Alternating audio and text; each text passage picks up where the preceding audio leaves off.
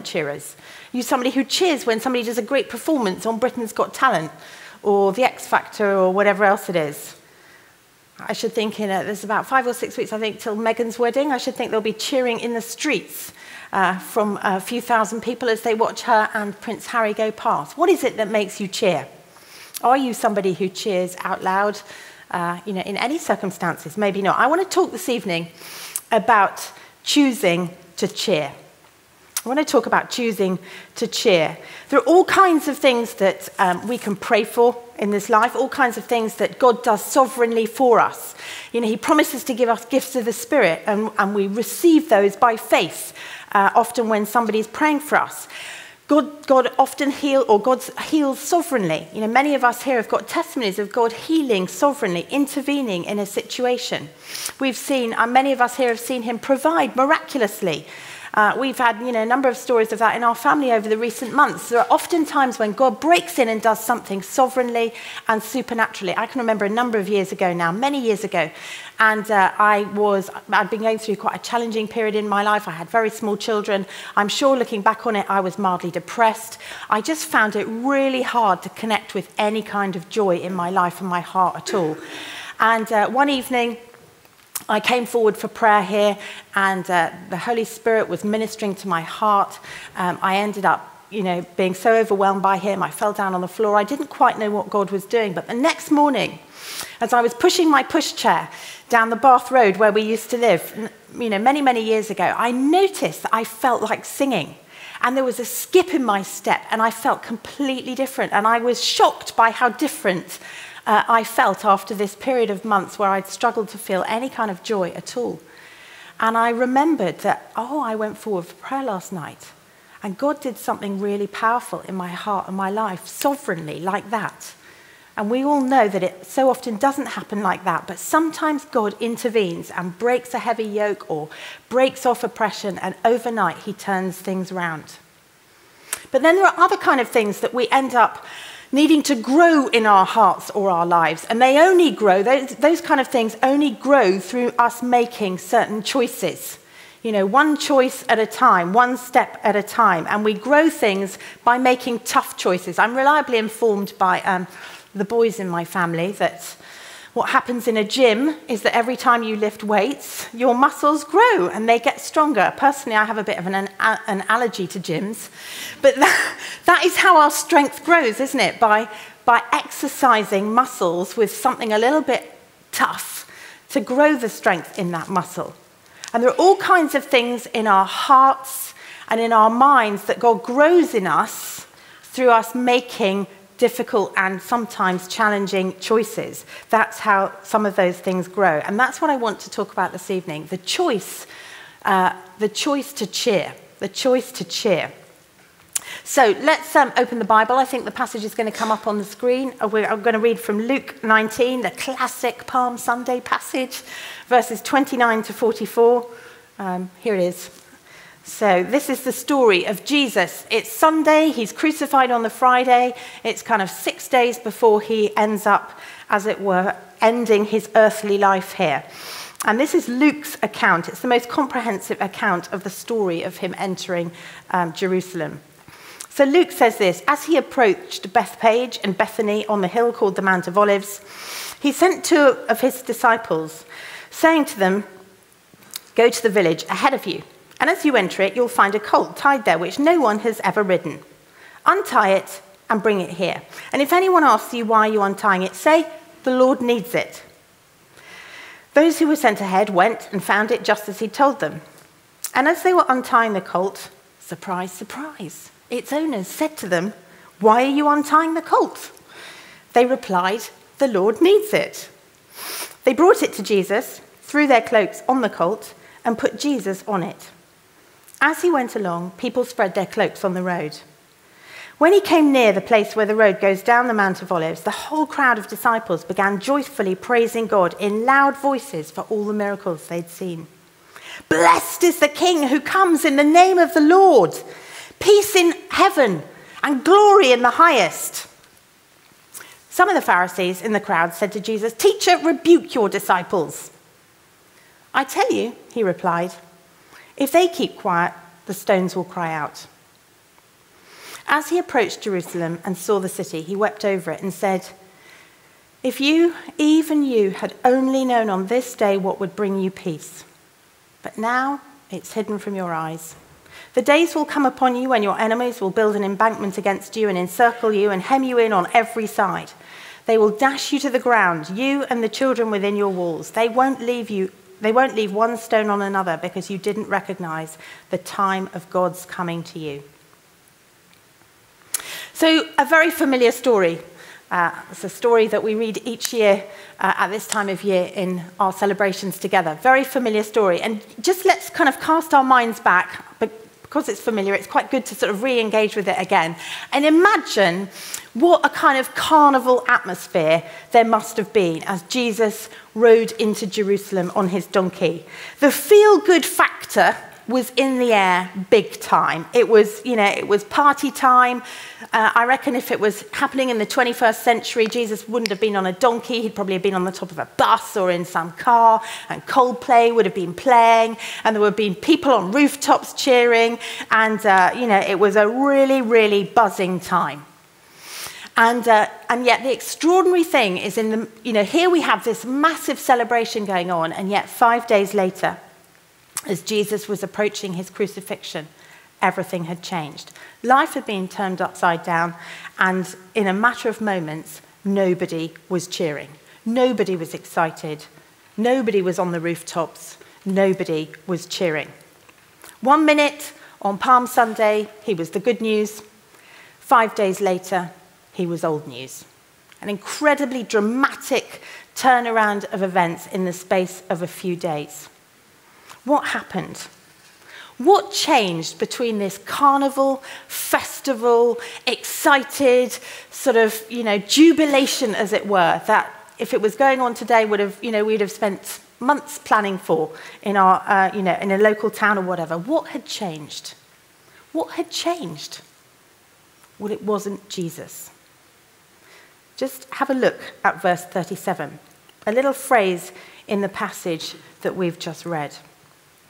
Luke is very specific in this account of the gospel. Luke draws our attention to the fact as to why the people were cheering as Jesus made his way into Jerusalem. He includes a small but significant detail here. There was a reason why, as he was writing this story, he thought, do you know what? I'm going to put that in this account. And he says this in verse 37, "The whole crowd of disciples began joyfully to praise God in loud voices because of all the miracles that they'd seen." They were praising God. Excuse me.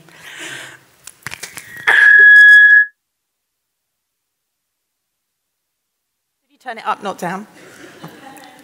They were praising God because of the miracles that they'd seen. They'd watched him, hadn't they? They'd watched him healing all kinds of diseases. They'd watched him call this dead man out of a cave.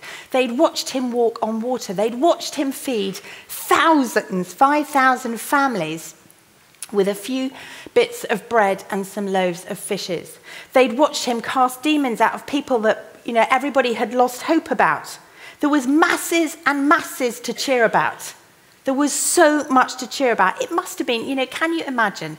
I love doing this. I don't know if you do this when you read the Gospels, imagining what it must have been like to be a member of the crowd, to be around Jesus when he was doing his stuff. Who wouldn't cheer somebody that had been doing that kind of stuff on that kind of scale as they come into Jerusalem? It must have been the most electric and exciting atmosphere to be a part of. Here was the man coming into Jerusalem, the anointed Messiah, the man of God, the king of the Jews, as it were, who was coming, as they thought, to save the people, to sort out all their social and political issues, and to make the rest of their circumstances right. Here was the man with power who'd been making good things happen, and here was the man with power who was coming into Jerusalem to make good things happen.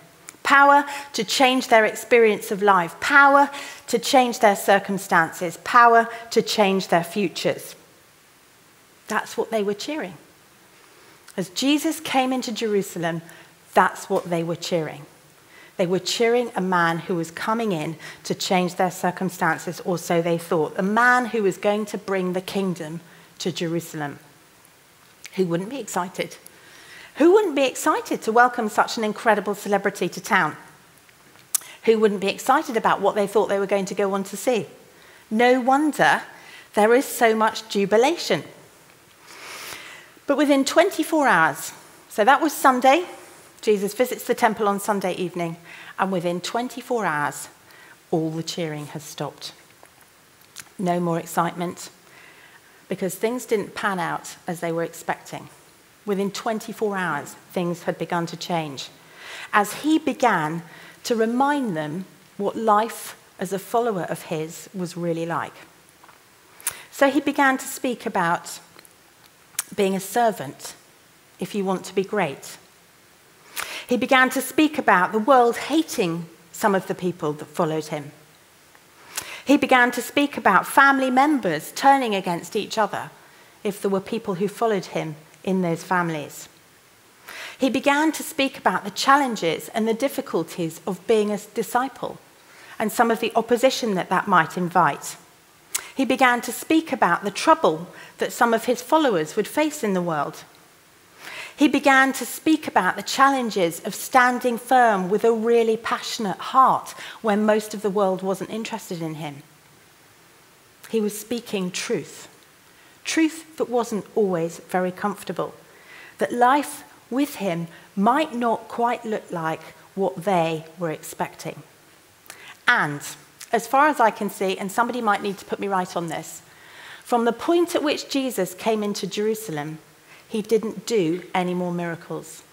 The miracles stopped. As far as I can see, the only miracle that he did, having arrived in Jerusalem to the fanfare and the excitement, was when one of his followers chopped off the ear of one of the soldiers when they came to arrest him on Thursday evening. And Jesus said, no, we're not doing that. And he healed the guy's ear. That's the only miracle I can find after the Palm Sunday entrance.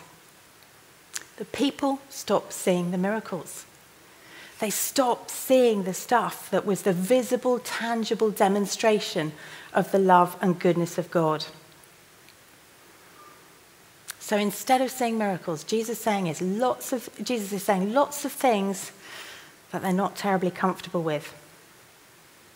And his power seems to be less evident in that period of time. And to cap it all, let's face it, what kind of superhero with powers to do whatever they like doesn't save themselves at the end of the story? I mean, Jesus obviously hadn't seen the Hollywood blockbusters. The stories don't end like that, do they? I find it incredibly disappointing on the rare occasion where the good guy actually isn't victorious at the end of the film. Jesus could have saved himself, but he doesn't. The cheering fades. He's not quite who they thought he was. He wasn't quite playing the part that they'd written for him. It wasn't panning out as they expected. It looked like all the stuff that he'd promised and all that they'd hoped for and all that they'd begun to expect wasn't going to happen. So he ends up on a cross, enduring the torture and the shame of a horrific death. And no one is cheering. Now let's just remind ourselves for a moment. Jesus didn't have to die. I know the circumstances as they're written look like it was out of God's control, but Jesus didn't have to die. Jesus chose to die. He chose to die an excruciating, humiliating death.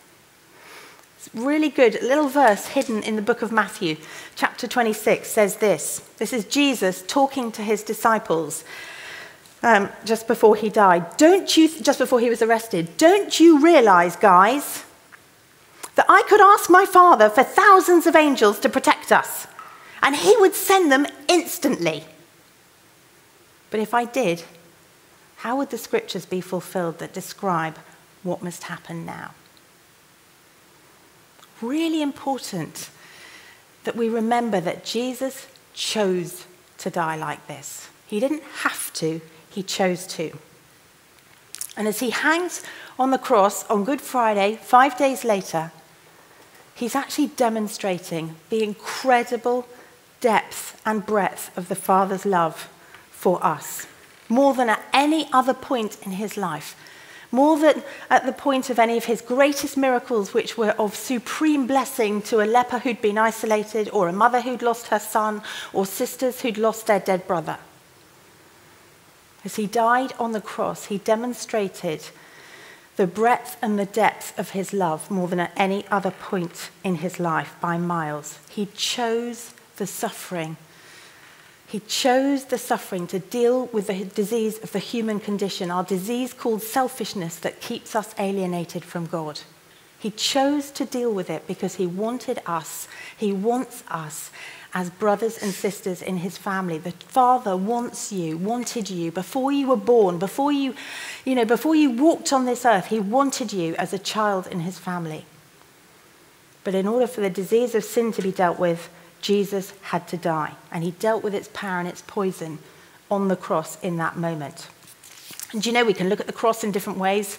We can look at the cross and we can see it in all its horror. And if you haven't seen The Passion, I would really encourage you to come and watch it. As David said, it is a devastating film in some respects, but it's incredibly powerful. It's incredibly powerful. You can close your eyes at some of the, more graphic parts of it, but it's a very powerful film, and I would totally recommend that you come and watch it. But we can look at the cross in different ways. We can look at the cross and we can see its horror and the torturous death of Jesus, and we can be impressed by the size of our sin. We can be impressed by the magnitude of the problem of sin because he needed to die in that way. I prefer to look at it in a different way and to be impressed by the magnitude of God's heart for us. The magnitude of his love for you and me, that he would do what he did.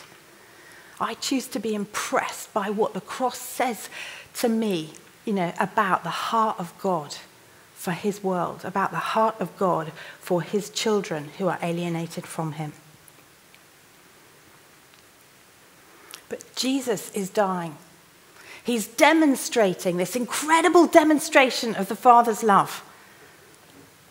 And no one is cheering. No one is cheering. The crowds have gone. They're not there. And it's not because the crowd was distraught at what was happening to their hero. It's not that they're devastated. The crowd's been dispersed. The crowd's disappointed. The crowd's disillusioned. And the crowd has deserted him. And I think when I read this passage, it raises a number of questions, but the question I've asked myself again, I asked myself from reading, and I want to ask us this evening is, what is it that makes us cheer? What is it that makes us express? Cheering is to externally express praise, delight, gratitude, satisfaction. What is it that makes us express our gratitude and our praise to God? What is it that makes us cheer? Do we cheer him? Do we praise him externally? I don't mean when we're in church on a Sunday and Josh is leading us and we're invited to stand and that's what we're all doing in the room at that moment. But what is it in our lives that makes us cheer? When do we express? How do we express our gratitude, our praise, our devotion, our satisfaction, as it were, to God for who he is? I don't know about you, but I love to see God's power at work. I love to see answers to prayer. I love to see breakthroughs. I love to see, God doing things that only God can do, setting people free, speaking powerfully to us, changing the direction of a scenario. And it's always so fantastic when God does that and we hear testimonies, and they're really important because God demonstrates his goodness by the things that he does. They're the visible, tangible signs that keep us connected, as it were, to his goodness. And it's so easy, I think, to be thankful on those occasions when there's something tangible to hold on to or to see or to present or to write, in our journals or to share as a testimony. Those should be the moments, there's almost no excuse for us not expressing our gratitude and our thanks and our praise in those moments. And that's what's happening on Palm Sunday here. That's what the crowd is expressing. The sun was shining, all was well with the world, and here is Jesus, the hero of the hour. But I wonder what happens to our cheering when life is tricky, when life isn't quite panning out the way we want it to, and we're praying and we're seeking God and we're asking him to intervene, and it doesn't appear that much is happening. Maybe nothing is happening as far as we can see.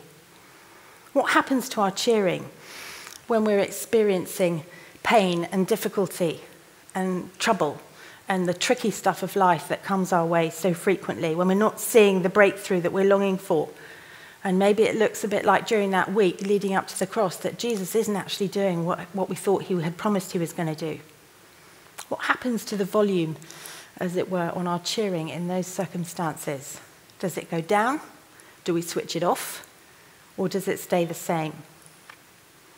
Paul says this in 1 Thessalonians 5:16-18. It's a verse that many of you will be familiar with. Rejoice always, pray continually, give thanks in all circumstances, for this is God's will for you and me in Christ Jesus. You know, I think we can sometimes get really hung up on what's God's will for me, what's God's purpose for my life. And of course, he's got all kinds of different purposes for each of us that look different in different ways. But here's a really basic one for all of us. This is God's will for us. Rejoice always, pray continually, give thanks in all circumstances. This is like 101. We can start here. Even if we don't know what our sort of broader purpose or calling is in the particular season that we're in. Paul's saying, pray continually, cheer continually.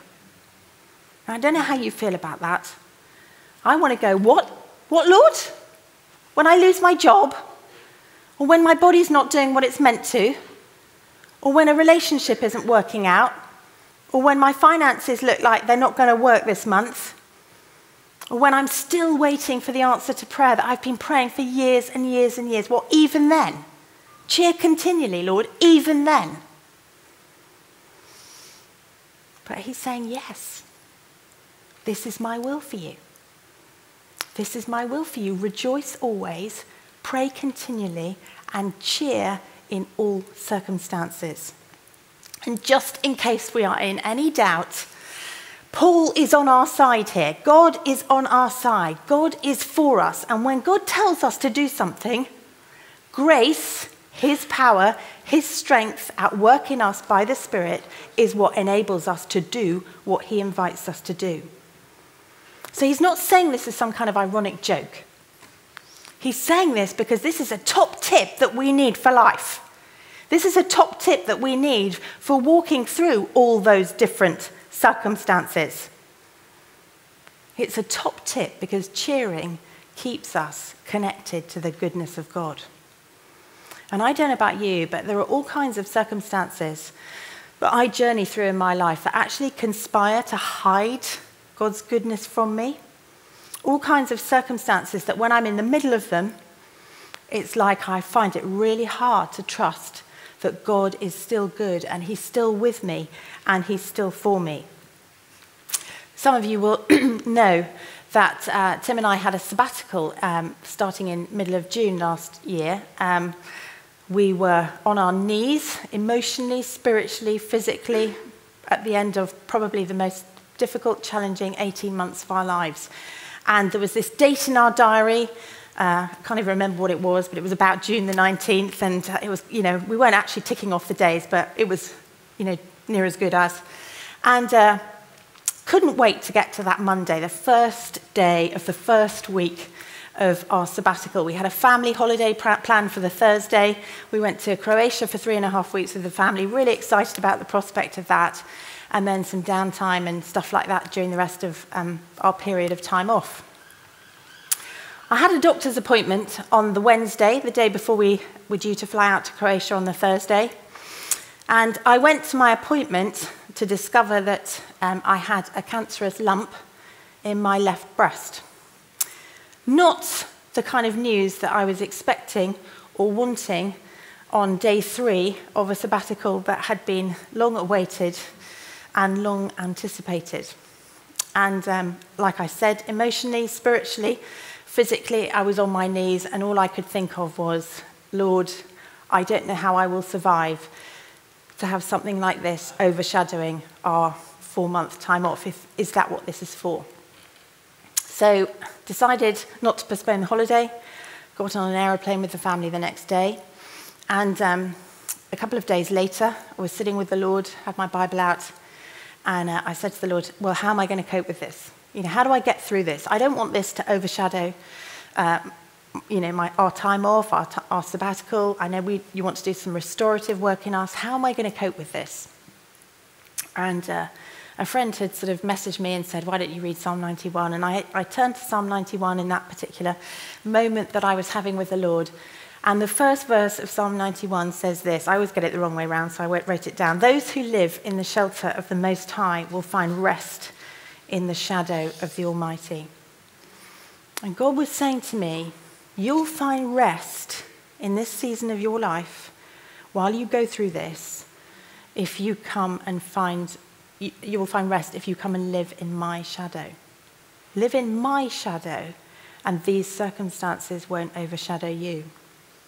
So I said to the Lord, well, how do I do that? What does that look like? I can barely string 2 words together in my prayer times because I'm so tired, I'm so over-emotional. What does that look like? And God said to me, praise me, and then just sit in silence before me. And I thought, well, I can do that. So each day, I decided to do my watch to make sure I was praising him enough and spending enough time in silence. And each day, I spent 15 minutes just praising him and thanking him for every single thing I could think of. And then I just sat in his presence for a period of time in silence. And sometimes he spoke to me and said some really significant things to me, and other times he said absolutely nothing at all. And all I can say is, I don't know how it happened, but through that period of time, I lived in his peace. Sometimes I had to remember that I had this thing, and I ended up having, obviously, an operation and some treatment. But I lived in the shadow of the Most High. And it was God who overshadowed me. It was God's presence that shaped that period of time in my life. But I know that choosing to praise him in those circumstances was connected. I know it was significant. And, let's just acknowledge here that Paul isn't suggesting that this is going to be easy, choosing to cheer in all circumstances. That's why we need the Holy Spirit. We need the Holy Spirit to live the way that Jesus has called us and invited to live. If it was easy, we wouldn't need him. So really worth, acknowledging that. Jesus isn't saying it's going to be easy, everything I ask you to do. And I think this is one of the most challenging things. Cheering when my body isn't working. How does that work, Lord? But it's cheering that keep us connected to the goodness of God. There are times when God doesn't work in the way that we think he's going to, or the way that we'd hoped he would.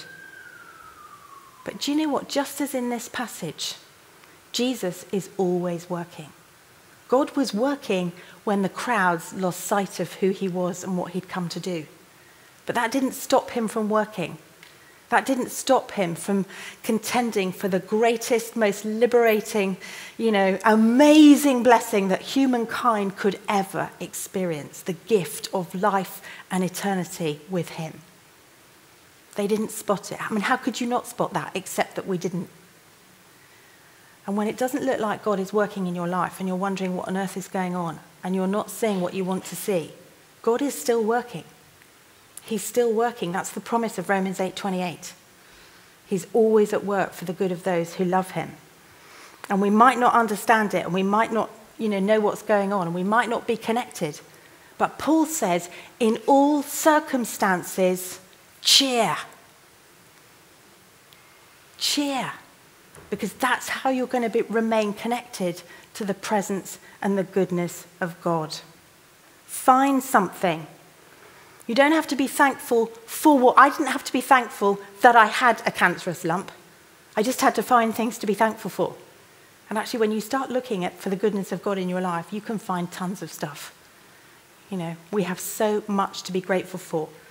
Paul says, in going through what you're going through, find stuff to thank God for and express it. You can't be a thankful person on the inside without it coming out of your mouth. The psalmist talks about praise being on our lips. There's our gratitude and our praise. Cheering is about expression. And that's about in your personal life, at your desk, on a Monday morning, when you're in your car, when you're running, when you're walking your dog, when you're in the supermarket? Is gratitude, is praise, is cheering on your lips? Jesus says something really interesting in this passage. He says, when the Pharisees tell him to silence his disciples from cheering him, he says, if I silence them, the rocks will cry out.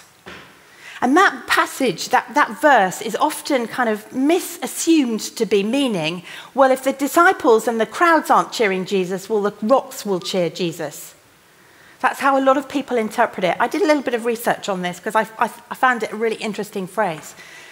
And actually, every time that the phrase is used, that the ground will cry out, or the rocks will cry out, or the stones will cry out in the Bible, it is used in terms of crying out about an injustice.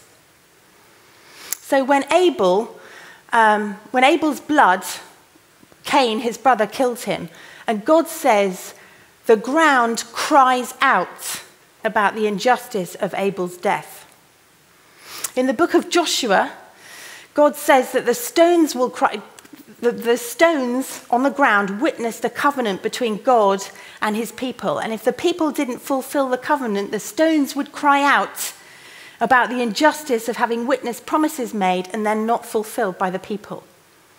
And in the book of Habakkuk, the same phrase is used about the stones of a wall crying out against those who had, in the presence of that wall, made iniquitous plans to deceive and deceive people out of money.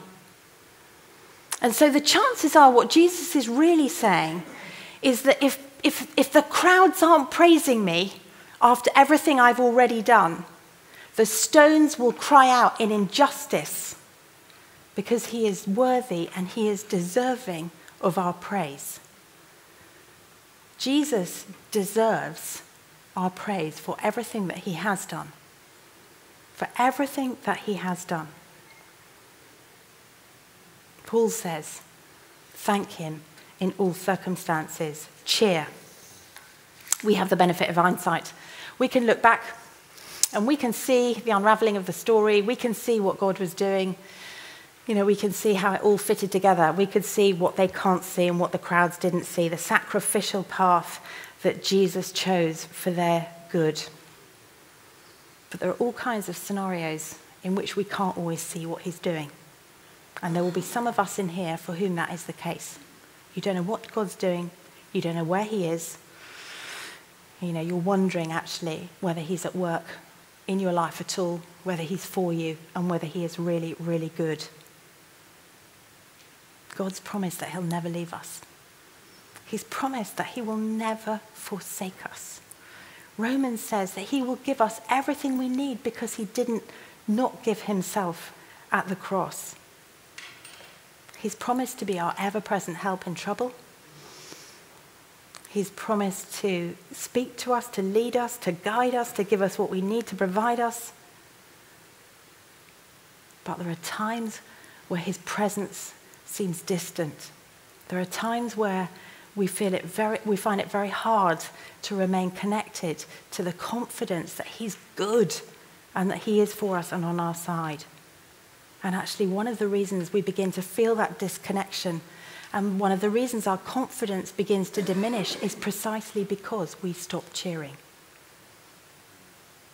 It's cheering that keeps us connected to the goodness and the presence of God. And I don't know about you, but I need to keep growing in this. I need to keep growing in this. This is something that, God, a sort of theme, a message that God brings me back to over and over again because I think it's not natural. It's not a natural thing to cheer God, particularly when the chips are down. But when we do, when we press in, when we offer him a sacrifice of praise. The Bible talks about praise sometimes being a sacrifice. Well, when is praise a sacrifice? When it's hard, when we don't feel like it, when logically it doesn't look like we should be praising. That's when praise is a sacrifice, and we're invited to give him a sacrifice of praise at times. And it's in those moments, it's only in those moments when it's really difficult that we have that opportunity.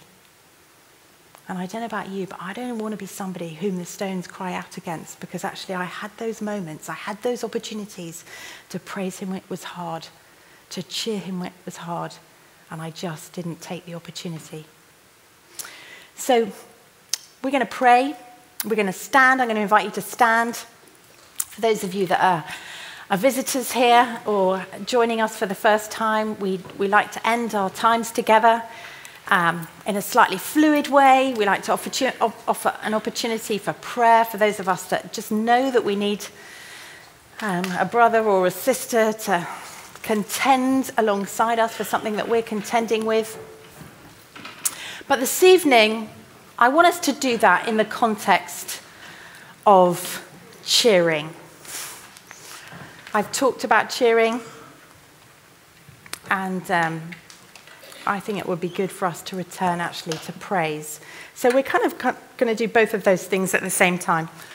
The band are going to lead us. We're going to return to worship, but I want to invite any of us that are here this evening, if you're here and you need healing, I want to encourage you to come down to the front down here, I think, on my left-hand side, where there are people who we love to pray for each other in this family. So if you're here and you need prayer for healing, if you're here and actually you're seeking God's direction in your life and you'd love to hear from the Lord, again, I want to encourage you to come down to the front.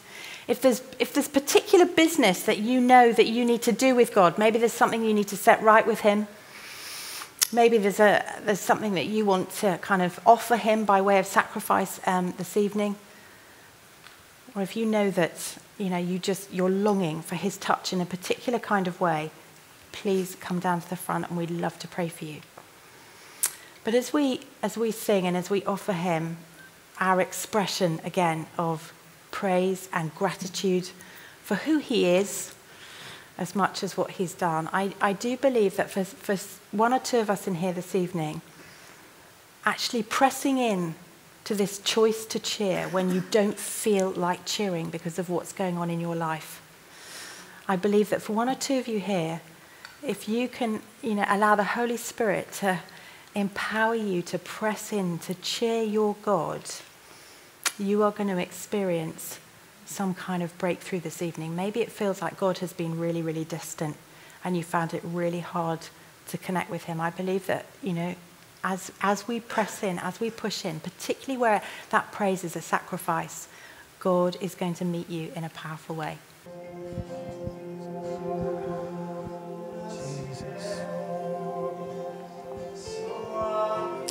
Jesus. So we'd love to pray for a bunch of you over here. If there's some circumstances that you're struggling to give thanks to God in and through, we'd love to just stand with you, pray for you, pray with you. I also sense just something of a commissioning. If you want to be recommissioned again this evening, just something around that. If you gave your life to love them, so will I. If there's a call of dying in certain areas, whether it's of your own pride or in small areas, there's just a call, something of a commissioning. We'd love for you to come forward and just say, do you know what? I want to recommit my life to being